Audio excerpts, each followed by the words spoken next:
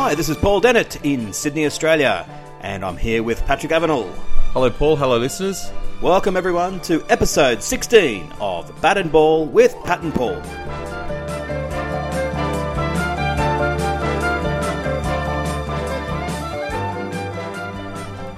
On today's Bat and Ball with Pat and Paul, we recap the two World T20 finals, both won by the West Indies. We look at Marlon Samuel's feud with Shane Warne. We analyse West Indies cricket in general and take a look at the interesting personality of the man running their organisation. Then, in our final over, we discuss the Duke Ball, women's pay, the Australia's and India's upcoming tours, the Indian Premier League, and poor old Ben Stokes and that woeful final over.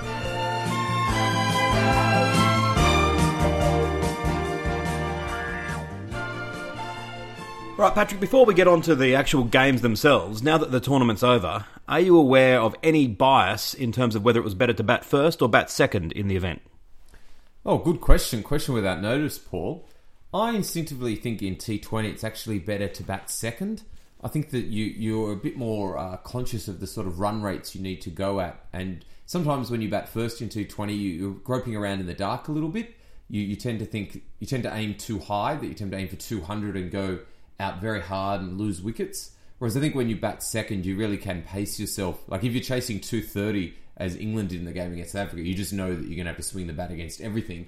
But if you're only chasing 155, as West Indies were in the final, you know that you can set yourself up to go at 8 and over, which is pretty sensible in T20 these days. Yeah, that's all true. And the interesting thing about this tournament was that the prevailing conditions had an impact as well. So there were 3 o'clock games and there were 7:30 games, which went to 7 o'clock in the knockout phases. So the 3 o'clock games began obviously in daylight, but by the time the last half hour had occurred, they had started to delve into that sort of twilight zone with the lights on, and obviously the 7:30 games were all at night. And the conventional sort of theory was that batting second at night could be easier because the dew would kick in and the wicket would not be as responsive as it was in the first innings. And this is borne out that of the 21 later starting games, the team batting second won 15 times and the team batting first won 6. But of the games at 3 o'clock, there were 12 games. All 12 were won by the team batting first. Really? That's quite a good stat you've dug up there, Paul. Well done. I'm very proud of it. I'm very proud of that stat, actually. And that includes the earlier rounds as well, with the lesser playing nations tournament. If I were to think about a reason for that, perhaps when you bat first during the afternoon, that we talk about that being great seeing conditions in Test cricket. That's the time when you like to bat best. I think so, yeah. And we always talk in the old days of day-night cricket. Used to talk about that transitional period, exactly, at going out to bat at 6:30 as being the hardest time to bat as you waited for the lights to take over from the dwindling sun. Well, I think that's what happened with the Australia's chase in the very first game of the tournament against New Zealand, that it suddenly became that much harder when the lights started to fade and you didn't know whether it was the sunlight that was in charge or whether it was the artificial lights. So a curious sort of stat that you'd hope that maybe in future they could slightly tweak the start times of the games to make it a little bit fairer. Well, I wonder if any teams actually noticed this in running and adjusted their strategy in order to make sure if they won the toss, they went with the way that the trend was going. Well, I'm proud of the fact that the Australians obviously didn't, and that's keeping with our standard. That kind of statistic, you could imagine their eyes glazing over and just saying, "Come on, mate, we're not here for a maths lesson. We're here to play cricket. We hit the top of off and you hit it for 6." So the Australians, when they won the toss against India in the last game that they played, a night game, duly batted and lost. Well, it does call to mind, that Australian teams, when they like to bat first, Australian teams, it's considered a sign of weakness in order to field first, especially in Test cricket. It's a bit like our swimmers at the Olympics. You've got to go out hard. You've got to set a marker down as early as possible. Reminds me of the '92 World Cup when, as a fan watching, we were saying, "Geez, Australia's going to really struggle to make the finals here." And part of the reason for that was our net run rate wasn't very good. And I remember reading in Alan Border's autobiography that in the halfway through the tournament, when it became clear that Australia needed to win and win well, he said, I must admit, or words to the effect of, I must admit that we hadn't given net run rate any consideration up until then. And at least they overcorrected for the 99 World Cup. Well, yeah. When they intentionally went slow to try and improve the West Indies net run rate. Well, that was brilliant. That was brilliant. Game. That was like the most that I've ever seen Australia try to game a system. It was Steve Waugh and Bevan. They needed about 10 to win, and they'd been going at a run rate of about 7 or 8, and suddenly they scored about 15. Took about 15 overs to get the final 10 runs. Anyway, an interesting stat, I think. Well, and there was recently a tournament that we watched. We don't need to reflect on old World Cups. And Paul and I got together to watch both finals on Sunday, and West Indies wrapped them both up. Pretty good achievement. Oh, an amazing achievement. We saw the West Indies men out here during the Australian summer, and it's regarded as one of the worst international summers of cricket Australia's ever had. Uncompetitive is a nice way to look at it, even though they did get a draw out of the Sydney Test. Yeah, exactly. And had they agreed to the offer, they could have managed to lose that as well on the final day. But you got the sense that the West Indies side would come last in the Sheffield Shield if they'd been out here, and wouldn't even win Sydney grade competition. They were utterly, abjectly hopeless. So for them to have won the men's and the women's tournament, stunning turnaround, and I think only good for world cricket. The West Indian skill set does seem perfectly attuned to the T20 format. I think that no other country is so, maybe Pakistan, is so focused on that form of the game. Even I think India is better in longer formats of the game, where their skillful batsmen can get set and then score runs at a higher rate. Well, this could be an interesting theory that you've come across, Patrick, that maybe the administrative ineptitude of the West Indies cricket all these years has been designed to force their players to become mercenaries and play 120 T20 games a year and just eventually perfect the format. And as a result, you're seeing the dividends now. Well, you do look at the tests, the teams that play tests and the teams that play T20 for West Indies are not that similar, because a lot of the players have abandoned the test tours in order to play domestic T20 comps around the world. But when they get together, and when you put, when Gale decides who will play for the West Indies, and when those big name players like Darren Sammy and Marlon Samuels and Braithwaite, when they get together and they all play, and they all seem to have a good team spirit, when you saw how happy they were on the sideline, they do become a very formidable force very quickly. Yeah, I think it's Braithwaite. I think that the Australian singer who sings the... Sorry about that. It's just... I grew up listening to... We'll go riding on the horses. Yeah. A quick recap of the actual match. England won the toss and batted first, and it wasn't a great performance, I have to say. They only got 155. Joe Root held it together with 54, and I just want to correct myself. West Indies actually won the toss and chose to field. And West Indies then, they were very slow starters. They lost wickets very quickly, and it looked as though England were going to defend their modest total, but Marlon Samuels got set and scored 85 of 66. And then in the very final over, West Indies did 19 off 6. Ben Stokes had the ball. He was bowling to Braithwaite, who we were just discussing. Paul, talk us through the 4 deliveries.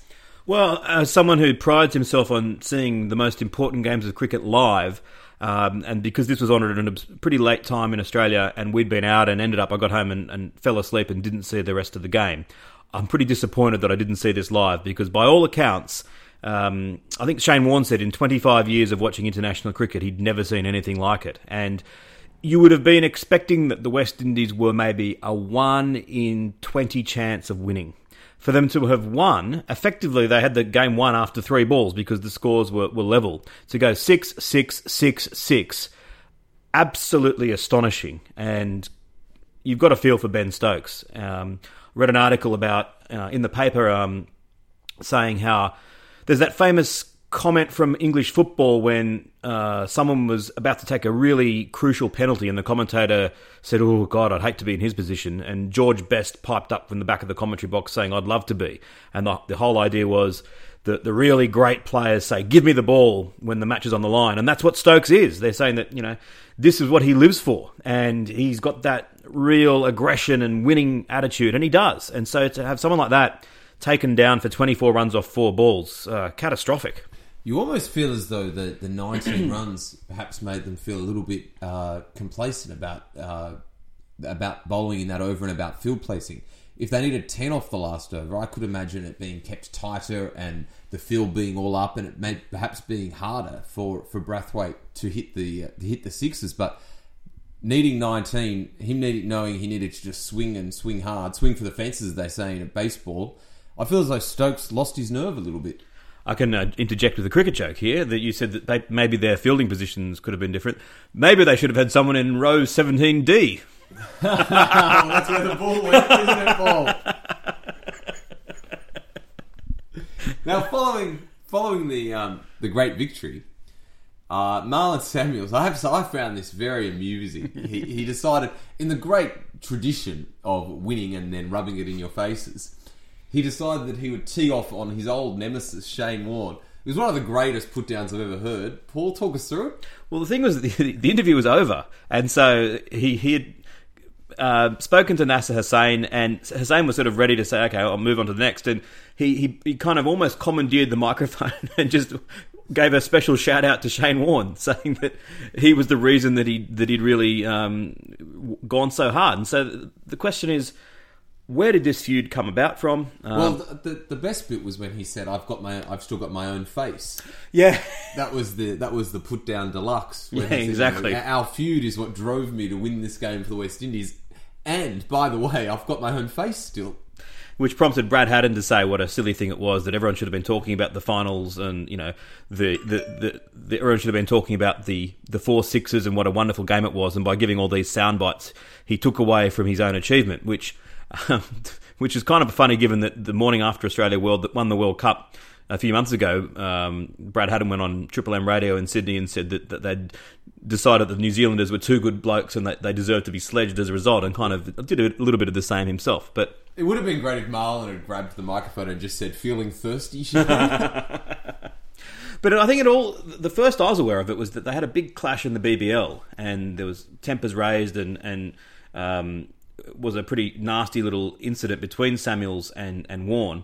But then this recent summer, the performance of Samuels was absolutely pretty bad, and he just looked as though he didn't want to be here the whole time. Yeah, it wasn't just Warne saying it. It was, I've looked at a few newspaper articles at the time, and they're all lamenting what an uninterested performance Marlon Samuels was putting out there.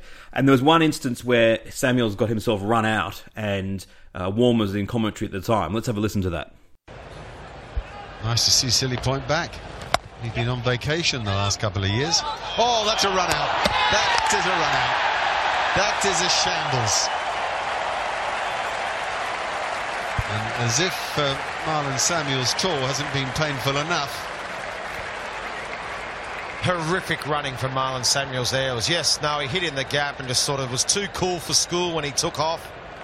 And was basically straight to the field. And when it goes square like that, it spins back to the field. He watched this spin back to him nicely, just sits up. And what was Samuels doing? He was just in no man's land, saying yes, no, then just stood in the middle of the wicket and blames his partner. Sorry, Marlon, that's all your fault there. It was bad running. You watch that and you say, yeah, Warne's 100% right, although he certainly didn't hide his relish in applying the stick to Samuels at that instance. Well, I think if you were going to try and play devil's advocate, Marlon Samuels might say that he plays with a particularly laconic style. Like, he's always had that sort of slouch shoulders look. He tends to sort of, he's never really had great footwork. It's always been... So perhaps it's emphasised by him, especially when you stand him next to Australian cricketers who are running around like rabbits in heat.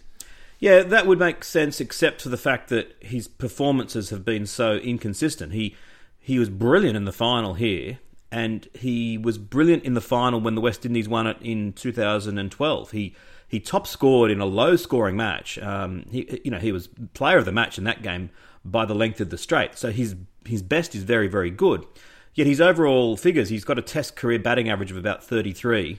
Bowling average of about 60, which he doesn't have to worry about anymore because he's been banned for throwing. So he's... so every cloud. Yeah.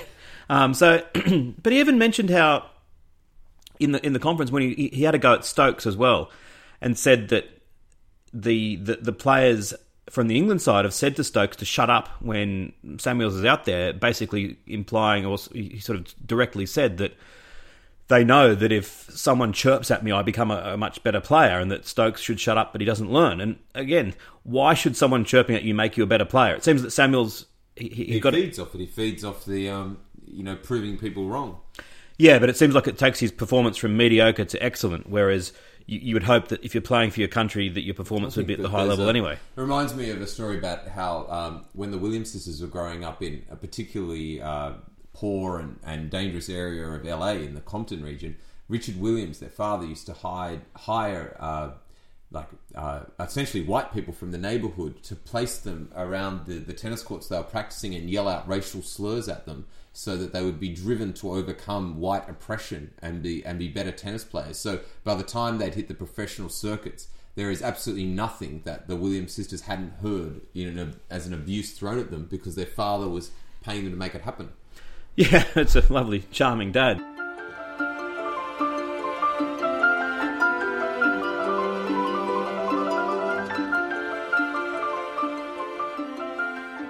The president of the West Indies Cricket Board, Dave Cameron, is, you would think, a very happy man at the moment, and on face value would be entitled to be, with his men's and women's side winning the World T20.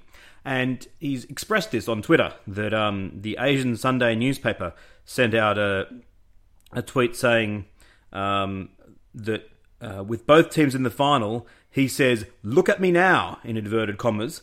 And President Cameron obviously endorsed this because he retweeted it.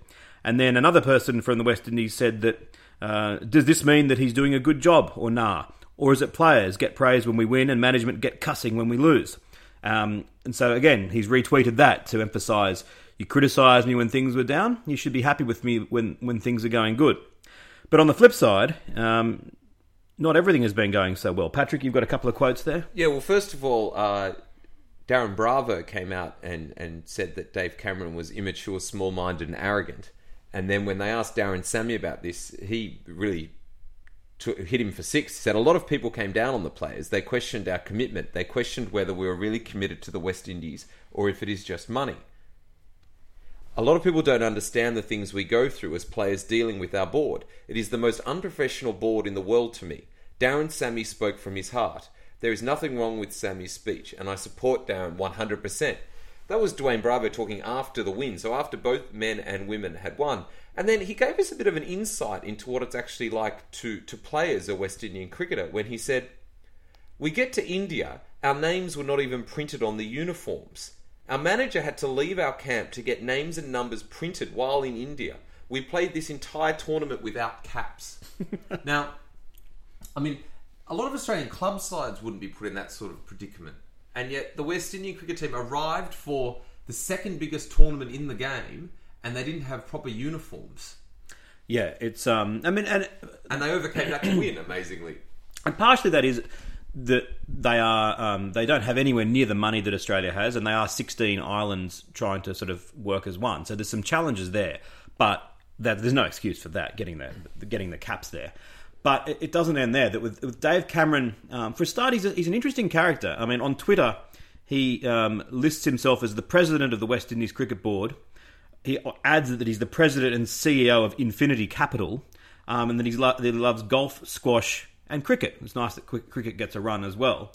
And so some of his tweets of late: if you're looking for speed delivery for your shopping online, Fetch.com. Can you imagine the chairman of the Football Association in England sending something like that, or the chairman of the Australian Cricket Board sending something like that out? He also famously, and I think this is a much more serious one, was during the World Cup, and we've talked about, I think, this in the past, but a cricket fan tweeted during the 2015 World Cup, "Gale goes, can't buy a run, let's give him a retirement package, can't fail repeatedly and still front up based on reputation." And President Cameron retweeted that. For me, that was the first I'd ever heard of him, and for me, that there endeth the lesson. He should have been fired at that point and should never have been picked again. You can't do that to one of your employees. Well, was Chris Gale an employee at the time? And it'd probably be all... Who would know that they do seem to be in a permanent state of contract dispute? Well, he was representing the West Indies at the World Cup. But that touches on where this contractual dispute sort of started out. And so Cameron's been in the job for a couple of years, and in October 2014, as you may recall, the West Indies players dramatically left the tour of India, and I've been looking into the causes of that, and I think that it's fair to say, if you were generous, you'd say that it wasn't David Cameron to be blamed totally, that the players needed to share some form of the blame. But if you were being ungenerous, you'd say it was pretty poor on his behalf. Either way, he didn't handle it all that well. Basically, Patrick, do you remember this occurring at the time? I remember Wavell Hines was heavily involved. The former opening batsman was then representing the players, and he was suggesting that they cancel the tour of India, which turned out to be devastating for them, because that's how you make all your money in cricket these days, is by touring India. Yeah, I don't know if Wavell was suggesting they cancel the tour. The thing with Wavell Hines, and he's a key figure, was that he, a bit like Don Bradman, you don't hear that every day, was an absolute advocate for player getting better pay during their career. But once their career finished, and they sort of sided with the administrators had almost done the smart thing, getting the agitator on their own side and then getting them working for him. So Wavell Hines was the representative of the West Indies Players Association, and the West Indies players were all pretty happy that they had someone pretty feisty in their court. But Wavell Hines kind of abandoned them, and so they went to the tour without any contractual situation in place, but they'd left it with knowing that Wavell Hines would keep them in a nice situation. Wavell negotiated a 60 to 70% pay cut for them that David Cameron oversaw. And the backstory is that apparently, and this indicates where West Indies cricket can be, that a few years earlier, the head of the West Indies Players Association had tricked the West Indies Cricket Board into accidentally signing to give them more money than they deserved. And so that the West Indies Board had been agitating to fight back. And so this is how David Cameron fought back, by sort of buttering up Wavell Hines and getting them to agree to a much lesser payment. So the players have all been told, cool, Wavell's going to look after us, and then suddenly found out that their pay has been absolutely slashed. And at this point they said to David Cameron, well, wait a minute, obviously Wavell's gone crazy, can we talk to you directly? And he said, nah, I'm negotiating with the head of your representatives. That's, you guys elected him. That's your problem. And he basically, in order to make a point against the players, so it seems, he allowed the tour to be cancelled. Which at one point there was talk of $60 million that the West Indies cricket would be liable for, and that, as you said, Patrick, you know. Not only is touring India the greatest source of revenue for a team, if you offend India, that's the greatest way to go down the gurgler. So, well, and briefly touching on the West Indies' other triumph, a really magnificent chase to win the Women's World T20 final. Australia posted 148. West Indies chased, it's got 120 for the opening stand, and that pretty much broke the back of the chase, and then did it in the final over. It's, hard to underestimate how impressive this performance is when you consider the West Indian men complain about how under-resourced they are, and we know that women's sport in general is under-resourced compared to male sport. So the West Indies women must have really overcome a lot of obstacles to win this event against the Australian team, which I would suggest is the best resourced women's cricket team in the world. Quite probably, although they should be, again, better resourced. But yeah, the Australians were going for 4 in a row, and I wouldn't say they played badly. They probably just one of these things. I think they could have scored more runs. I think that watching their innings, they seem to aim too low in the runs. I think they could have gone a little bit harder and perhaps got to 170. But 150 is close to par in women's cricket, but you couldn't foresee the innings that Matthews and Taylor played for West Indies to be none for 120. It was phenomenal batting. At the innings break, I thought Australia were going to win. So, a pretty impressive effort by the West Indies, and an impressive effort by Australia to have gone 3 wins in a row and then come runner-up in the next tournament. You can't win them all. So, in terms of the West Indies cricket, just last little factor on that is that the Indians are now touring there, and it seems as though you could give some credit to Dave Cameron for having patched relationships up with them.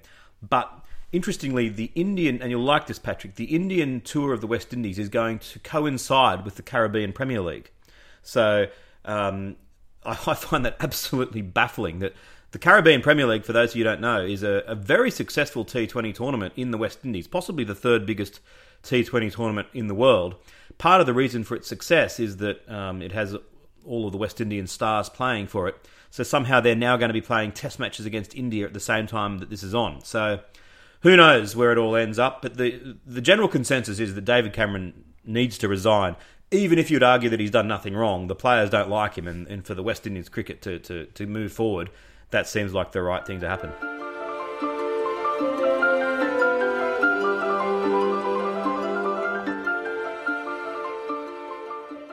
Our final segment today is the final over. 6 points to discuss quite quickly. First of all, ball number 1, Patrick. This next coming Sheffield Shield season, for the second half of the season, rather than the Kookaburra balls, we're going to be using the Duke balls. What do you think of that?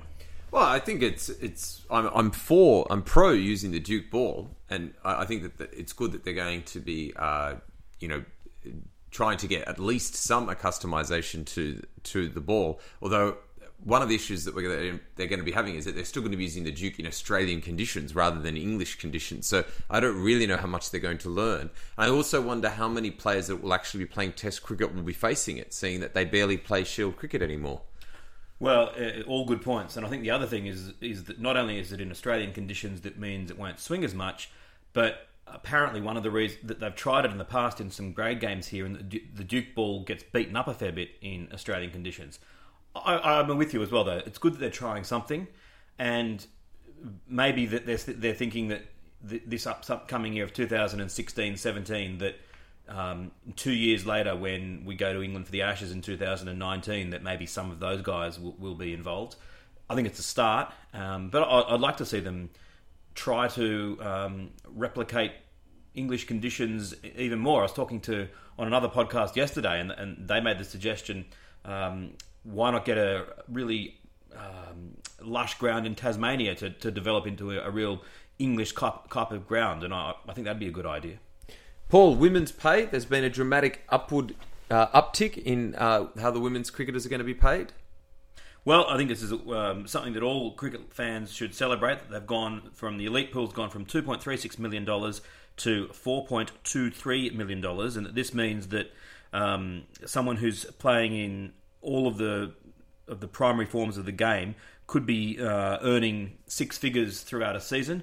Look, I think that it's not all that long ago that these sorts of strides were being made in the men's game, and so while I agree that the women should be being paid a lot more, the reality is that it's not happening. So let's celebrate the fact that this is a whopping big increase, and let's hope that it continues year on year. I think that coming off the back of the first real summer where we've seen women's sport on TV, I think it's a pretty good effort, and I expect it to do better because next summer I think will be even bigger for the Women's Big Bash. I hope so, and I hope that they can get some even more games on free-to-air TV, and we can see some more amazing ratings. Now, Patrick, the IPL's about to start. Have you got any interest in it?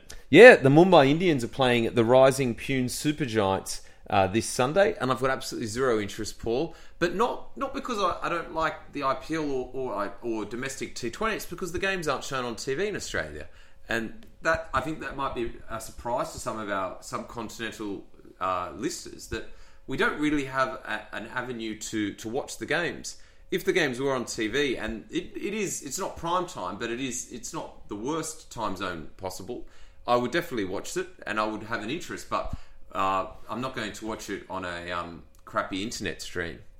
Well, that's the thing. I think you can get a decent internet stream, but it's that extra barrier to entry as well that I think that gets in the way. Look, I want to say the Rising Pune Supergiants simply because that is the silliest name in any sporting franchise I've ever heard, and that it's been simply chosen so that RPSG, the company that backs it, can have its initials in the name of the team. So, I hope they get thrashed for having such a stupid name. All right, the fourth ball. This is as far as Ben Stokes got in the last over. Australia's team for our tour of West Indies, playing one days against the Windies and South Africa. What are your thoughts, Paul? Well, my thoughts are this is a series that already no one remembers, even though it hasn't even occurred yet. 2 months after this series takes place, there won't be a single person on earth who will remember any of the results that occurred. So, look, one-day cricket, at a pinch, the Champions Trophy matters, but really the only thing that matters is the World Cup. These sorts of meaningless series, look, for the sake of the argument, I'm very pleased that Travis Head is in the side. And I think he should have been chosen in the... I think it's good that Travis is going to have a hit, because I think he's the sort of player that will be anchoring the side in the 2019 Cricket World Cup. And so we need to get him blooded now so that he's ready to go. We should have picked him for this, for the World T20. Strange that Wade's back in the side again. I don't think that he's a long-term answer as a wicketkeeper. Not good enough for keeper. I don't think Peter Neville is either, though, for the limited forms. I think that after 5 years ago, we had 4 or 5 players who could be our wicketkeeper batsmen, and now we're struggling to find one. But to Neville's credit, he hit a 4 and a 6 off the last 2 balls in the game against India that gave us a chance. I think he's a very good cricketer. I'm very happy for him to be there. I think we both agree. You pick your best 11, you pick a wicketkeeper, and we also agree that no one else agrees with that. So. Yeah. All right, the schedule for next summer, Patrick. What do you think of it? I think that it's very unfair on Sydney and Melbourne. I think that the Sydney and Melbourne fans are taken for granted.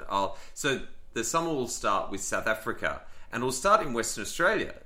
Normally, our visiting teams start at the Gabatoir in early November, but we're starting with a day-night... Sorry, we're starting in Perth, and then they're going to be going to Adelaide, and then for the third test, they're going to be up in Brisbane. No. The third test is in Hobart. Yeah. I'm sorry. So second test day-night. So Perth gets the joy of the opening test against the premium team, South Africa. Adelaide gets another day-night test, which is becoming a flagship event, and they deserve that because they supported it so well. Hobart, who I don't think deserves a test match at all, is getting a test against South Africa with Amla and De Villiers out there carting the ball around Bellerive. And then Brisbane get their first day-night test against Pakistan, which I think is a novelty, and I think that might revive Brisbane cricket's fortunes after the terrible crowds the last few years. But then when we get to Sydney and Melbourne, it's just Pakistan. It's just the inferior nation again, just like last year. The inferior cricketing nation. Yeah. Now, I think that... I agree. I think that... I understand them giving Perth the first test because it'll mean that Channel 9 get a high rating game during the ratings period, which I think ends pretty soon after that. But what I don't understand is that I had been led to believe that South Africa had lost their intransigence and were willing to come to Australia during the Boxing Day period, that they've been trying to establish their own Boxing Day tradition of cricket, which is great.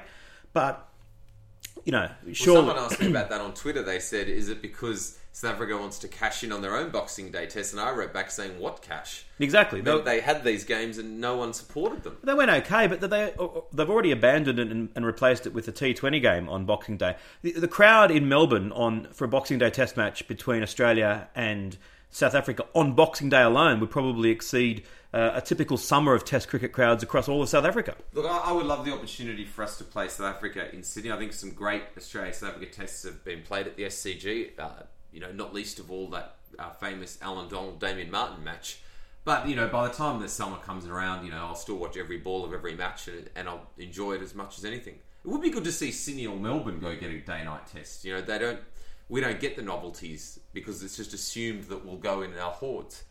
It's a possibility in the future. I think that they do so well now, and that they're on right there in the Christmas period. They're reluctant to fiddle with them. But one opportunity would be to can Hobart, and rather than going to Canberra, where even if it sells out, the crowds will be small, give Sydney or Melbourne a second test match earlier on in the summer and make that a day-night test match. The population base would say that's the way to go. Well, something that Ben Stokes doesn't know much about is the final ball of the final over. Paul, do you have any sympathy for the young man? Of course. I think that he didn't bowl a great four balls, but they normally wouldn't have gone for 24.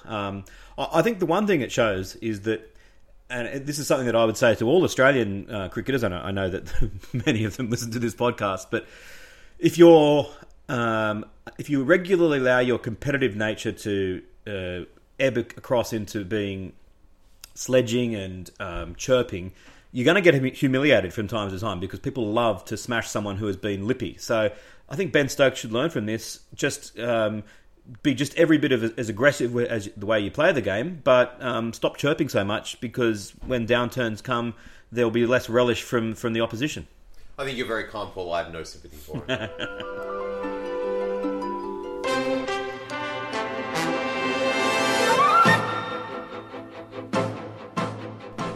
Hey, it's Patrick here doing the outro for the first time. Paul, thanks very much for joining me on Bat and Ball episode 16. It's been an absolute pleasure, Patrick.